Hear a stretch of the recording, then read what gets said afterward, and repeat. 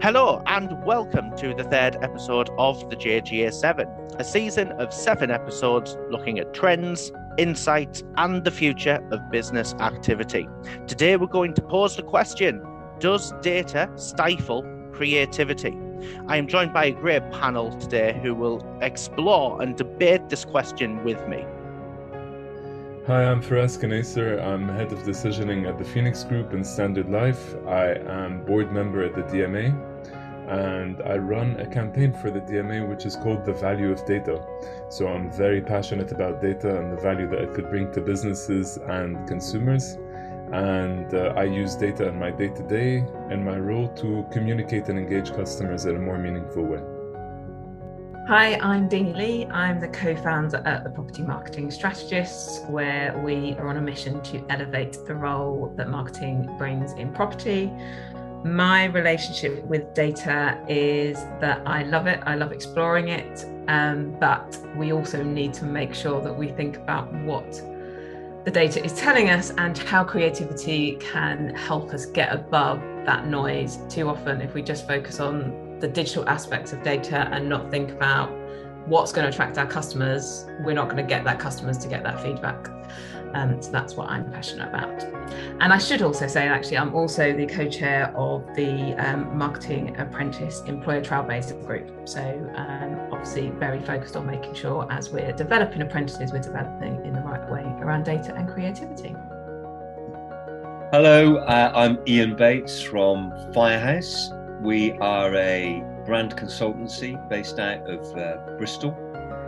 I'm the creative partner there, and I have had a love-hate relationship with data throughout my career, working across many industry sectors. Principally working now with data to help ignite brands, both in the way that they speak to their customers and the way that they speak internally to their teams.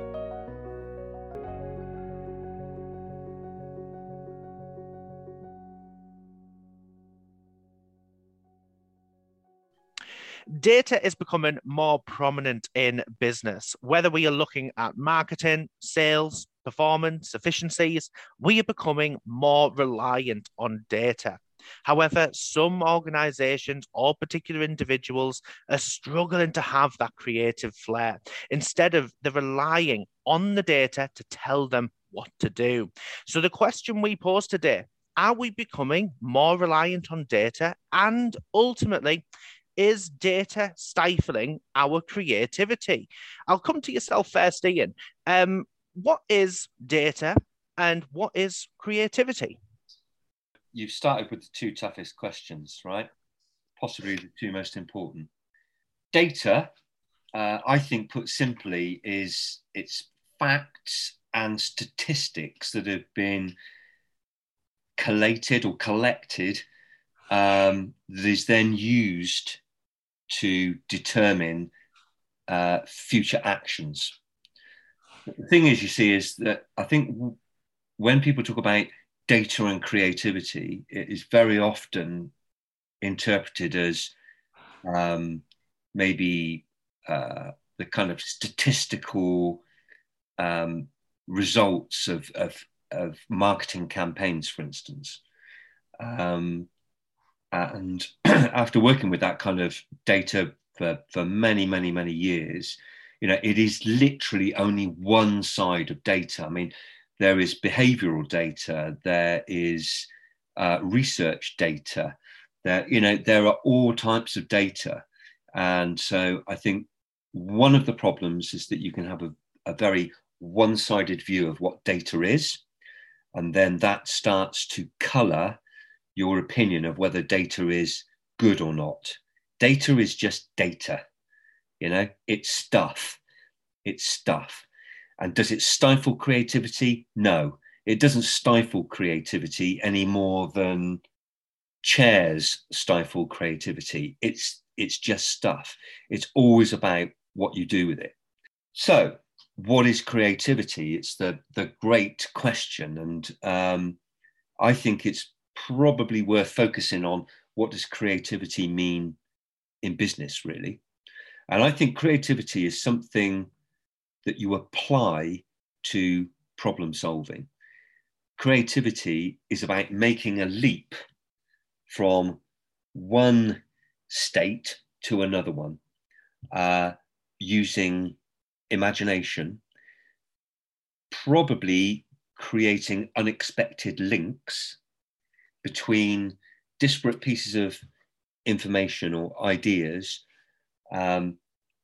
to solve a problem. That's the way I would kind of see it in business terms. Now, being a creative person, a professional creative, working on marketing campaigns, developing brands, etc., my creativity is very often interpreted in words and pictures, and that's very often how people think of it. You know, the old thing about Picasso was that's a creative person. So, or Stormzy, he's a creative person because music. The fact of the matter is, everybody's creative, or everybody has the potential to be creative, because it's all about taking a problem and applying creativity to make a leap to a new idea, a new possibility. And data clearly has a very important role in achieving that. I don't disagree with anything that you said there, Ian, at all. I guess my one question as you were talking through that is, data is fact and it is the truth, but also it's not always objective and it can be manipulated. And I guess that's one of the frustrations I sometimes have in the work that I do and with the clients I work in the sectors I work, is that when people do research, they do it to ask a question that they know the answer to because it supports their business methodology or their business model, and it helps them to keep going down the same track. But that doesn't drive innovation. And one of the things I'm always talking to my clients about is that sometimes you want to know the answer to the question that maybe doesn't support God, isn't what you want to hear, because that's what's going to drive you forward and going to create reality. And I think that, I guess for me, that's because, you know, we're still in this world of learning to understand the data and the access to the data that we've got and managing that data. We still need to understand that it's okay to get the wrong answer and what we do with that. I don't disagree with you either. This could end up being a very boring discussion, but I think some of it comes down to, it's interesting that you say about, you know, kind of coming up with an answer. And I think one of the interesting things is that modern business has become, again, quite narrow in its definition of what an answer is, i.e. there is one answer. And so the setting of a challenge that you might apply creativity to can become very, very narrow. For instance, I would suggest that far too many problems are written in a way of 5 + 5 equals what? So, well, okay, 5 + 5, well, it's 10. That's the only answer. Yeah. Whereas if you said, what makes 10? Okay, there are thousands of ways we could solve that, and all of them could be right, and all of them could be interesting. And therefore, what you're doing is you're finding the most interesting and inspirational way of solving that problem. So the way in which, you know, I don't believe data stifles creativity at all. People stifle creativity, and we can perhaps come on and talk about that later. And one of the ways in which people stifle creativity is absolutely, Deanie, you know, they feel they've got the answer before they start, and they're just looking for data to support their opinion. And therefore, they set a problem for which the answer is obvious, and, you're not really applying any creativity to it at all. And it gives people security, and that doesn't lead to innovation, because you need to feel, you need to be accepting of risk and of uncertainty and a certain amount of danger, maybe, when you embark on anything that you are truly trying to apply creativity to. No, I just wanted to kind of lean in on the conversation. I completely agree with all two of you. I wanted to fight with you, but you're not giving me a reason to actually have a fight. Is that absolutely data does not stifle creativity? On the contrary, and I completely agree with Ian's definition of a chair, like saying a chair or data is a tool at the end of the day, and the way that we use it really determines what it's stifling and what it's doing and what it's not doing.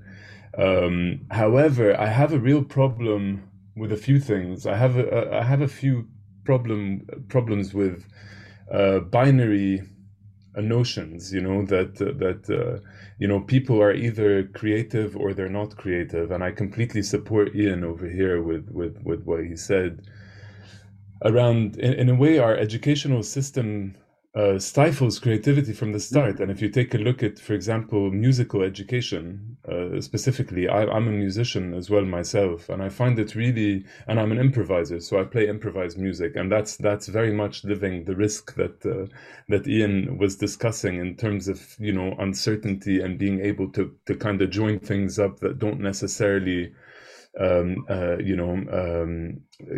is no right answer or wrong answer to how you decide to join these two things up. But I do have a problem with the way that all the systems are being built to not allow that voice to happen. So I find, for example, when I'm playing with a classically trained musician, they really struggle sometimes to improvise because they have the comfort of a sheet of music in front of them that they could read from, much like an executive or a decision maker within a business would be relying on the data to just say, okay, if I don't have this, I'm not going to be able to move. That's one thing. But if you're able to kind of do both things, where you are able to use the data creatively to move the business forward, then it becomes really massively powerful. But there are these binaries that exist that need to be smashed on their head, really, like between the creative person and the scientific person, and between the introvert and the extrovert, and between all of these, between good and evil. But now I'm going to go into a religious discussion, which I didn't intend really for a data debate, but it's these kind of notions that really start stifling creativity and start stifling the appreciation that at the end of the day, what we do with data and how we use data in businesses is actually in the form of storytelling. And storytelling is probably one of the oldest art forms and one of the oldest tools that we've used as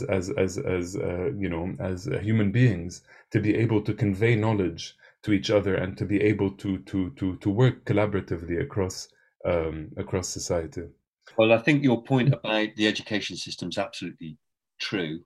I mean, I don't have any data to prove the fact, but I seem to recall something about the fact that kind of up to the age of 6 or 7 or something, kind of everybody's as creative as everybody else. And then this weird thing happens where some people think of themselves as creative and other people don't. And then that starts to dictate what jobs you get and ultimately your view on whether creative is a waste of time, et cetera, et cetera. So it all becomes an utter nonsense. Creativity is, the ability to be creative, to imagine things that don't exist, and to formulate those in your head in the future, and even to sort of think about them in the past, imagine things that didn't exist in the past, etc. That is like the human imagination and applying creativity. You can do that. And I think broadly speaking, it's thought that, we were the only species that had that. I'm not sure that that's entirely true now. Obviously, we know that some animals, chimpanzees, etc., make tools and, problem solve. and make creative leaps, perhaps, but they're possibly not able to do that to the level that we can. This imagination, projecting things forward that don't exist at the moment, and it does get taught out of us, unfortunately. And I think your analogy to improvised music is a really, really good one, because that is all about, well, it's about a number of things. But for me, there's two really key things in there. There's taking risk and agreeing to take risk with the people that you are participating with, and trust. You trust each other. And what that then does is it opens up your ears. You listen much more carefully to what the other person is playing, or maybe in business saying. A fantastic example of it is the Miles Davis album, Kind of Blue, where, and I'm probably doing a massive disservice here, but broadly speaking, I think he got a fantastic range of musicians who are right at the top of their game, all experts in their individual instruments, and he brought them together to record this music. But there wasn't any music. There was, I think he broadly gave them like, well, look, this is what we're going to do, and this is the kind of key we're going to be playing in. But the job was to listen to each other and play off of each other. And, Kind of Blue is really seen as one of the seminal pieces of musical work produced in the 20th century, and still is now. So that's the level that creativity can work at when it is being supported, when you have the right conditions for it. And data can absolutely support the conditions for people to be creative. But there are a number of other components to that, to those conditions, which maybe we can talk about later. And I just think that the risk and comfort's come up a lot in this conversation. And I think that is, from my perspective as a marketeer, that's where I worry, where digital marketing, I guess, has provided marketeers a great load of data. So back in the past, often a lot of what we did was finger in the air, couldn't really track it, couldn't really see what's happening, whereas now we can, and that's great, and that's brilliant, and that can drive change. But I worry that the sector's gone so far down this route of, we can track it, we can see what's happening, so let's not take that risk. And that's the worry where I think creativity gets slightly lost, and where, a lot of sectors I work in don't have senior marketers to get that voice across with senior leaders around the importance of that. So they think that they're going to solve all their problems by hiring a digital marketer. They can track it all. we can get a return on investment. And I think that's where there's a damage to creativity, is that, like you say, around the whole listening, and sometimes you've got to take a risk, and sometimes you've got to step outside of your comfort zone. Yes. and improvise a bit to actually get the real benefits. And one of the areas which I think is what that I worry about in marketing is that kind of brand awareness element, because that is the bit that is still harder to track. You can't track that. Mm-hmm. So people forget about the creativity of your brand, how the messaging of the creativity of your messaging in that digital campaign or that campaign you're running, because the focus is on the channel, not the message. And that's where, from a business marketing point of view, I'm urging the sector to remember that the reason why we create messaging and we create a brand and we create all these things is because that's the bit that the audience listens to. And if you get that right, then you can start to collate your data.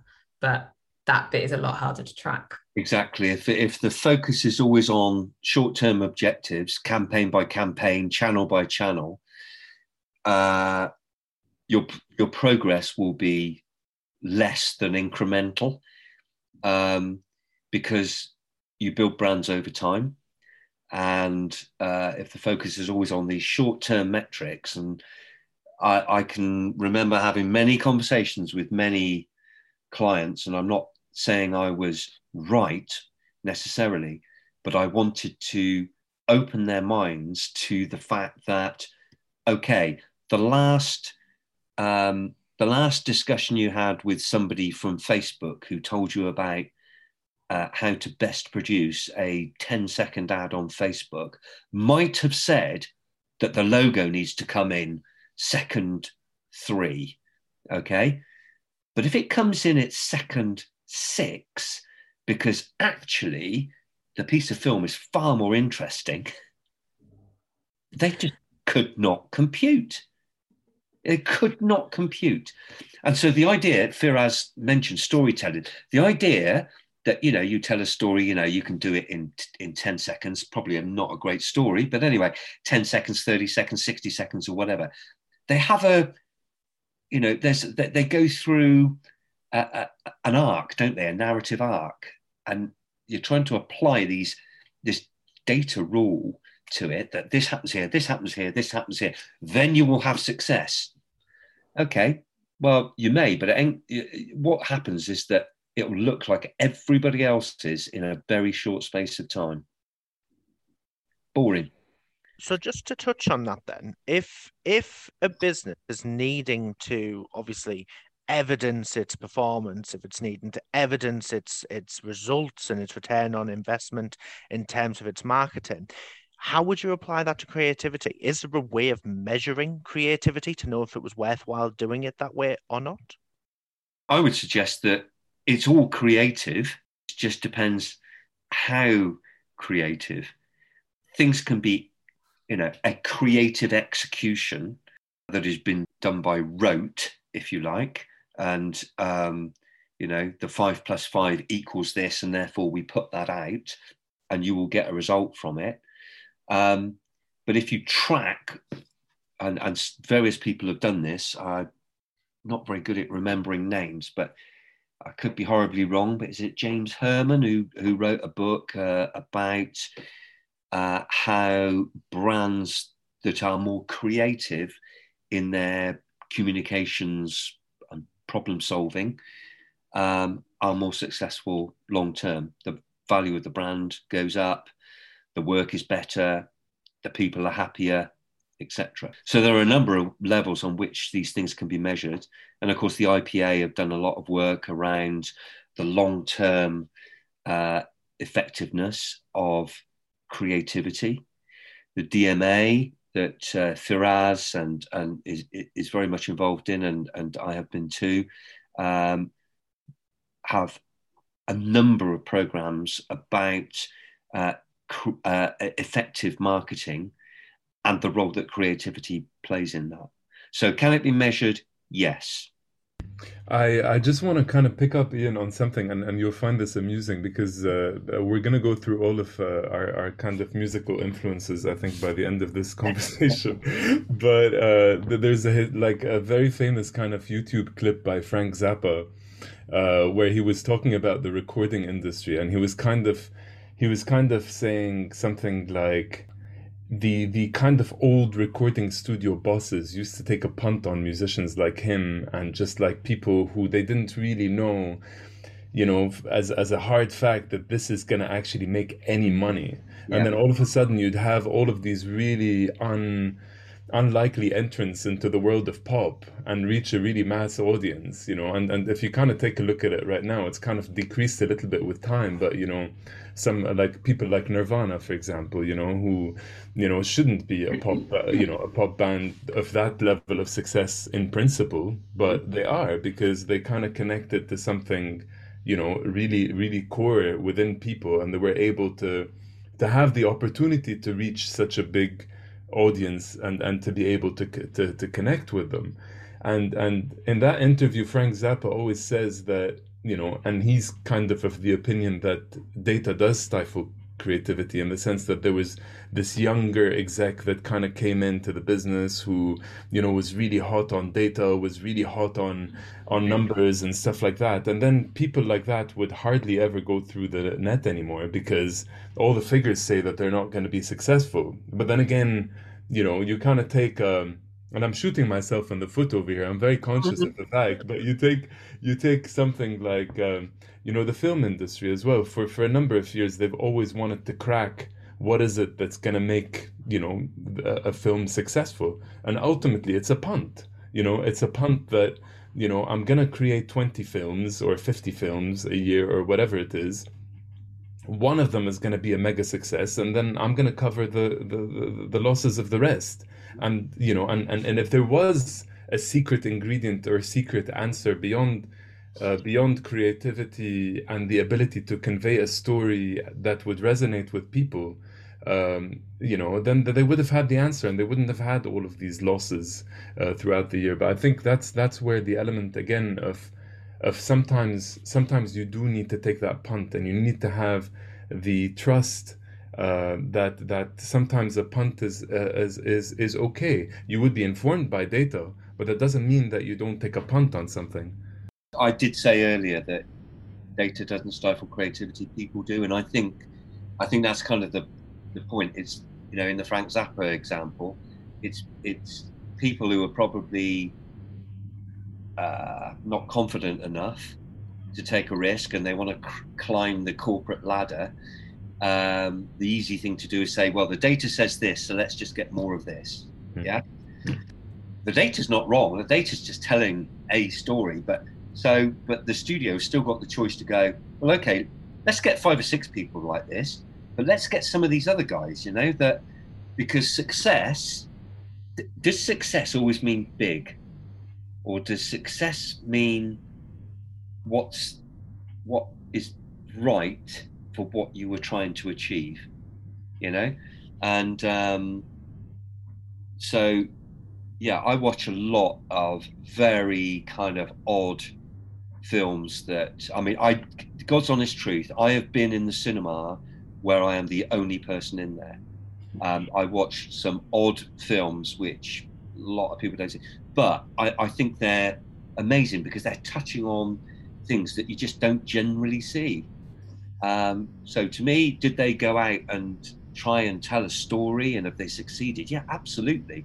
Are they blockbusters? No, but they're still an important part of human experience, And for the brand, that studio that put out that film, the fact that they may have won a Cannes Film Award or a Venice, Biennale or a Sundance Award, that was it. That's the bit it had to do, I think that, in a world where there's startups all the time and young people want to be entrepreneurs, and I think that's great. I think we have to remember that every single thing starts with an idea that can't be tested, isn't data, it's just an idea, it's just a nugget, and you build that up from just giving it a go.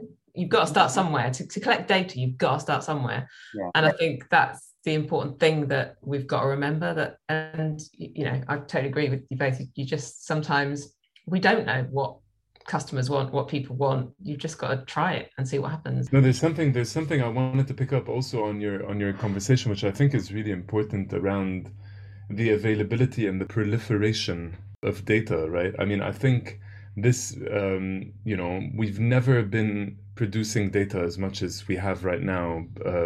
Organizations are collecting that data a lot of the times without really understanding why this data is collected and what they intend to use it for. And also, we're kind of, in the background, there are some players in the market who actually have made tons of money from our data, without really our consent, or I guess they had our written consent, but without us really understanding why we're getting free services from them all the time, without being blatantly obvious who I'm talking about. But but I think it's caused a moment of reflection really for consumers, and people are starting to think, what am I doing with my data? Who am I giving it to? We're all in digital marketing. Cookies and the use of cookies is getting really hampered right now, and it's going to get even worse. So actually, first party data is becoming the king again in the room when it comes to that. So then brands then have the moment here to reflect on why they need this data, what do they intend to do with it, how do they want to engage with customers. And Ian and I have been involved with the DMA. By the way, for the listeners who don't know who the DMA is, it's the Data and Marketing Association, just in case the acronyms is kind of like confusing people. But Ian would remember there was once the DMA run an annual event called the DMA Awards, and for 1 year when GDPR came to be, and that's legislation for data protection that we use within the industry. We had a one time only award in GDPR, and the winner of that award was The Guardian, who did a really, really good job of actually telling a story to their customers about why they were collecting their data, what they were going to be doing with it, and how they were taking this as a real opportunity to better engage with their customers and help their customers kind of drive the content that they create, etc., etc. And actually, like, the results of the campaign were staggering, because they do need to depend on subscriptions as a business, and so they actually need people to opt in. But it's back to that engagement, that humanity, and those values that sit behind it, that say, what are we about? And then people could start connecting to that, because as consumers, as people, we do have values, and values sometimes, to not sound too noble or lofty, you could have a value to want to save money. That's cool. That's a value too, or make money in the case of a business. That's a value. That's all right. But this alignment of values really needs to happen for a business to understand what's the purpose of what it's doing, and to engage with customers in a better way. And if we do that better, then we're creating a better society, really. Well, I've not been able to have time just at the minute to flesh out something that has been on my mind for some time, and that is talking to brands in terms of brand data. We talk about brand behavior and brand strategy and brand ideas, etc. But I think there is an engagement to be had with brands about data. And so there's all the kind of technical side of it, and the technology side of it, and the analytics and all that kind of stuff. But your point about what is the purpose of it? And I think that brands can and probably should think, why do we exist? What is our purpose? What are we here to do for our customers, etc.?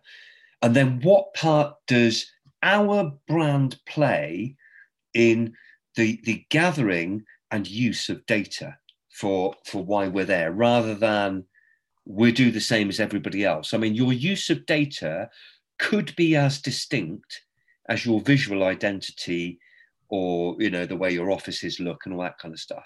I really believe that. Certainly more so than it is now. I think there is this is how data analytics works. We can collect all this stuff. I don't think enough businesses really focus on the key bits of data that are actually going to drive their success. They're confused by the multiplicity of data sources. But ultimately also, what is your use of the data, the collection of it, the analysis of it, and then any outputs? What is that saying about you as a brand? And I think it's an enormous opportunity for businesses to step into and portray their personality through that.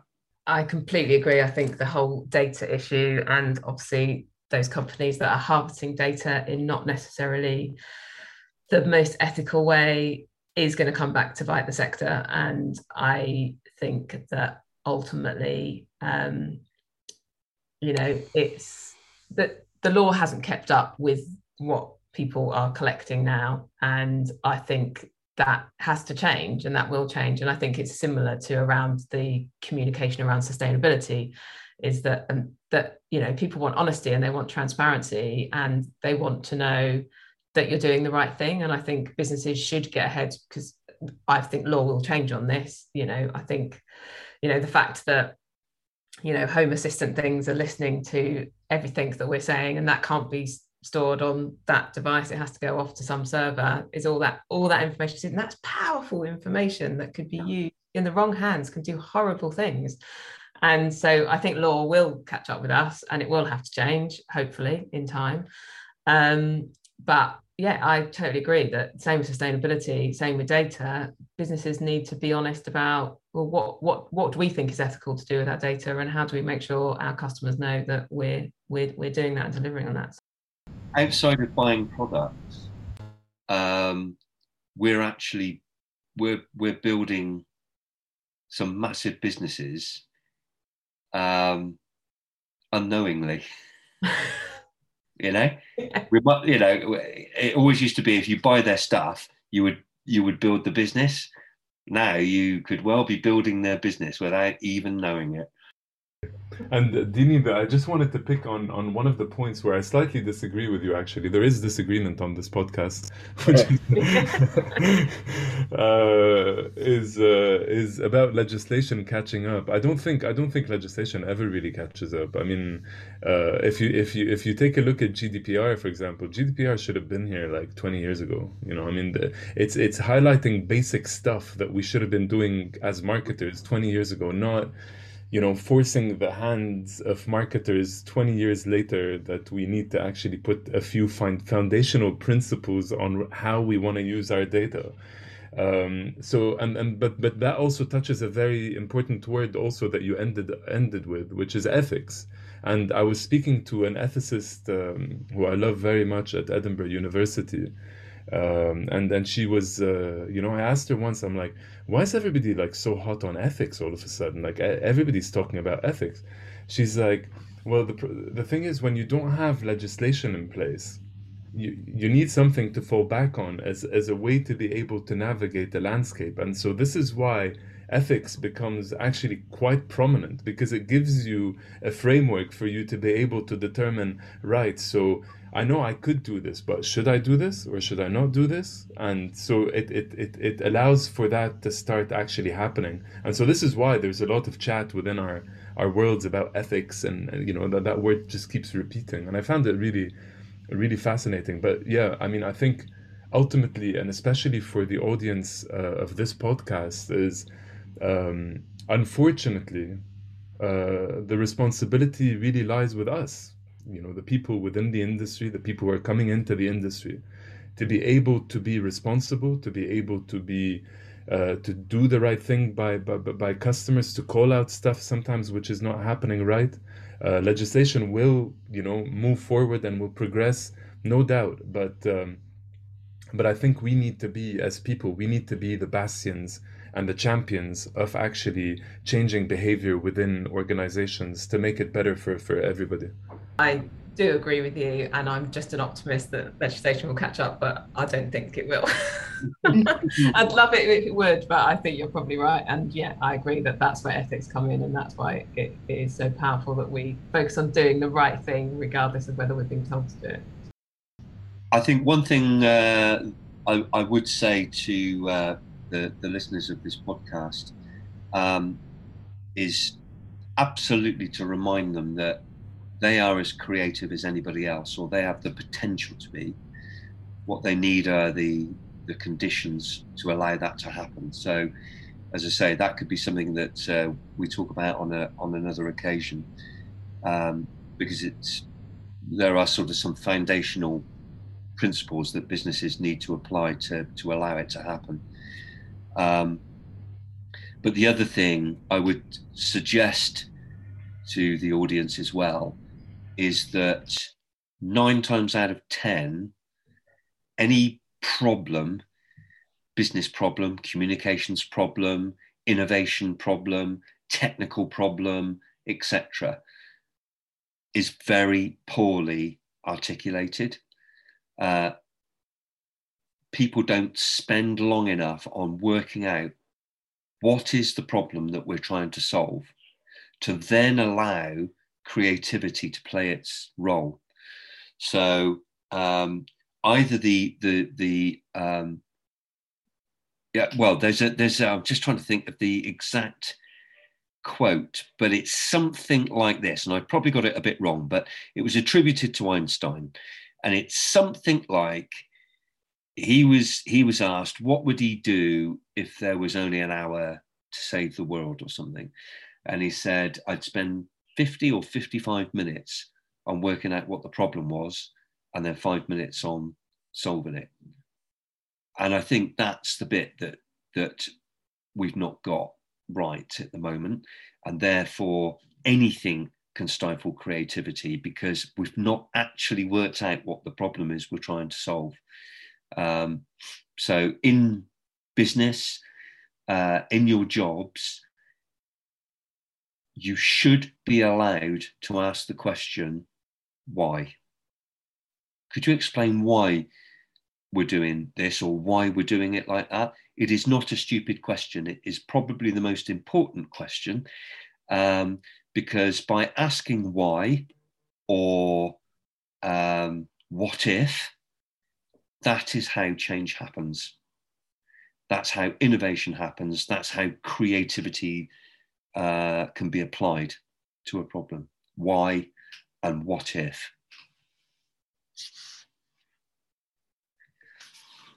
As you were speaking, Ian, I was reminded. I don't know if you've seen this, but like it's a clip that's kind of gone on LinkedIn and all kinds of social media where somebody's drawing something on somebody's back, and then the other person is trying to draw the thing that's being drawn on their back on the person in front of them.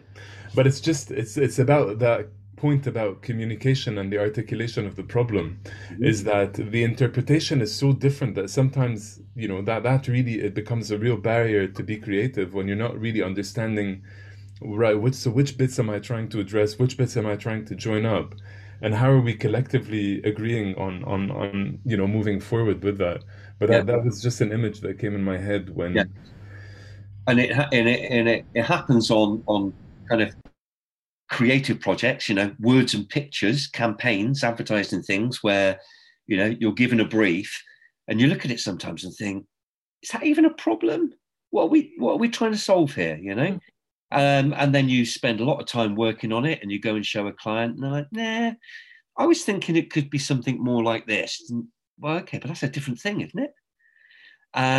So yes, articulating the problem, working out what the problem is, I think that's super important. and communication, right? And communication, yes, agreement Yeah, on yeah. what that is. Yeah, And willing to take the risk and step out of your comfort zone. I think yeah, all the things that is key we've discussed. yeah. So, does anyone have some closing advice for our listeners then? Because I think what we've all agreed on is that businesses or managers or leads or whoever within a business is wanting to rely on the data. They're looking at the data, they're saying this is working, and then therefore we need to do more of this. How would one actually say, I think we can improve, got no data, but I think we could do it differently? How would one bring that suggestion up when the data's so strong that doing it a different way works steadily, but it works? Well, if there's no problem to solve, don't worry about it. But does that not stifle the creativity? Well, the fact of the matter is, if you don't feel you've got a problem, then there's nothing to solve, right? But if the problem is, our business is functioning really well, and data, is proving, that we're successful, whether it's in the business data or the, campaign data or whatever it is, everything looks as though it's going great.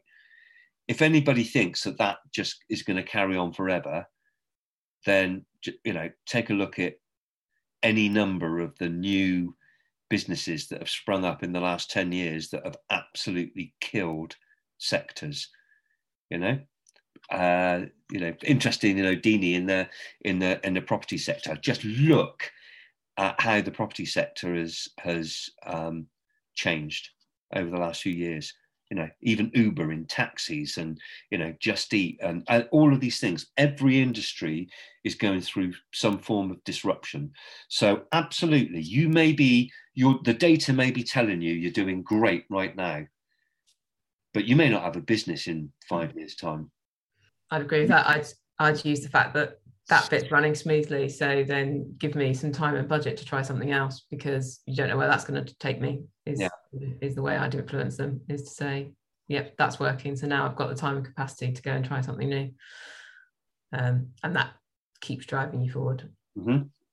And that goes back to the storytelling and communication bit, right? Because you need to be able to convince people that, you need to pursue a different path or a different track, or try to look at a problem in a different way, but then again, it has to go back to communication. I think that it would be a real, a shortcoming of an individual if they don't develop their communication skills as they go along. No matter how much technical expertise you have, or no matter how great as a creative person you are, is that ability to be able to communicate, to be able to tell a story, could really change the dial in terms of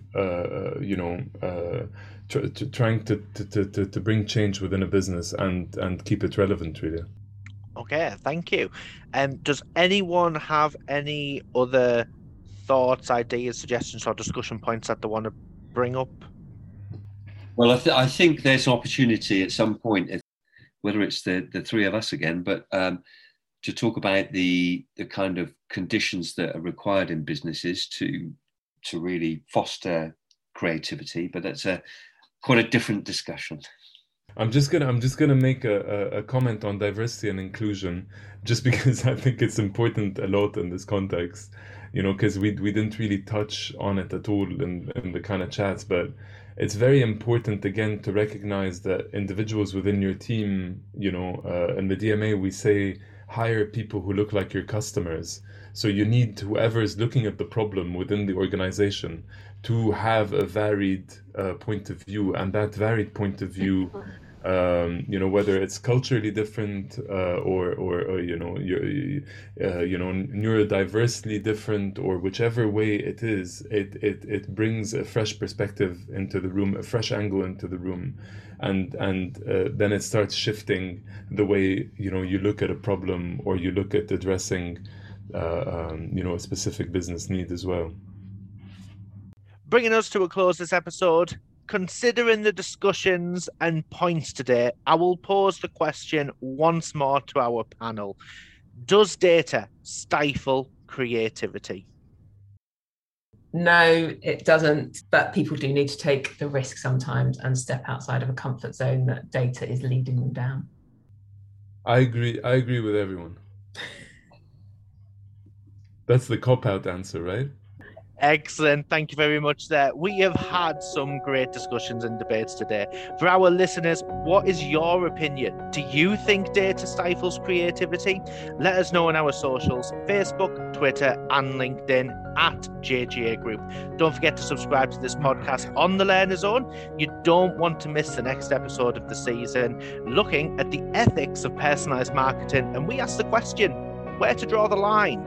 I'd like to thank my panel today, Ferris, Deanie and Ian, for their contributions to this episode. I've been Owen Twydale. This has been the JGA7, and I'll see you next time.